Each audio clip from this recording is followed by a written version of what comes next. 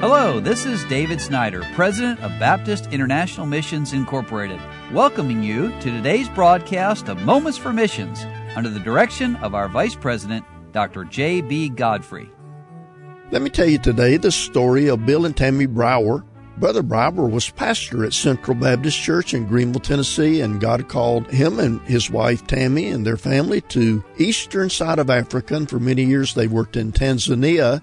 And in recent days, they've transitioned over to Kenya, and they have many open doors of ministry before them. They write, when we moved to Nairobi in May of this past year, we really didn't know exactly what our ministry here was going to look like. The only thing we knew for certain was that I would be teaching in a Bible college in Nairobi.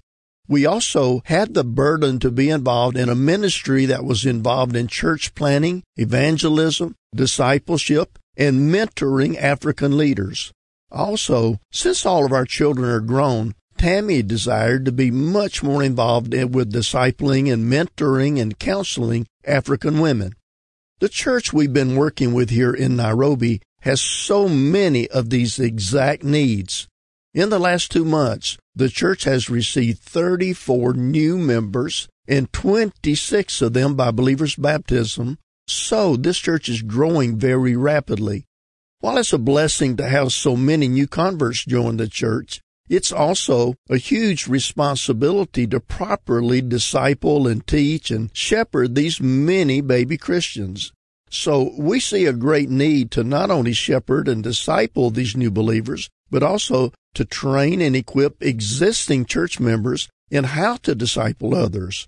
Therefore, we've discussed with the Kenyan pastor how to organize a training program to equip new church members to meet the needs of the new believers through formal and informal discipleship and biblical counseling. This pastor feels the weight of responsibility in caring for all of these new believers, so we're excited for the opportunity to set up some type of structure for discipleship and counseling. Tammy is already meeting on a regular basis with a number of Kenyan ladies from this church for varying degrees of discipleship and mentoring and biblical counseling. Tammy is also meeting with an unsaved lady who desired advice and counseling. And of course, Tammy sees this as a great opportunity to share the gospel with a lost person. And she's also very involved with various ladies' ministries at this church. She's had great opportunities to teach other ladies, and she's involved in planning ladies' activities. Well, let me just pause here for a moment to make a comment. You see how these saints of God who've served faithfully as missionaries and church planners, and all this time God has been getting them ready for a ministry of working with and encouraging and training the national leaders there, and of course continuing to reach Tanzanians and Kenyans with the gospel. Now back to the letter, Brother Brower writes, I'm very excited about the great number of young men in this church. Many of them have a desire to serve the Lord, so I want to encourage these young men in growing in their Christian lives. This church has an intern program for young men preparing for the ministry, and I would love to regularly meet with these young preachers as they learn the various aspects of pastoral ministry. Several of these young men have the desire to plant churches in various parts of Kenya, so I would love to come alongside some of these men as they prepare to one day plant churches.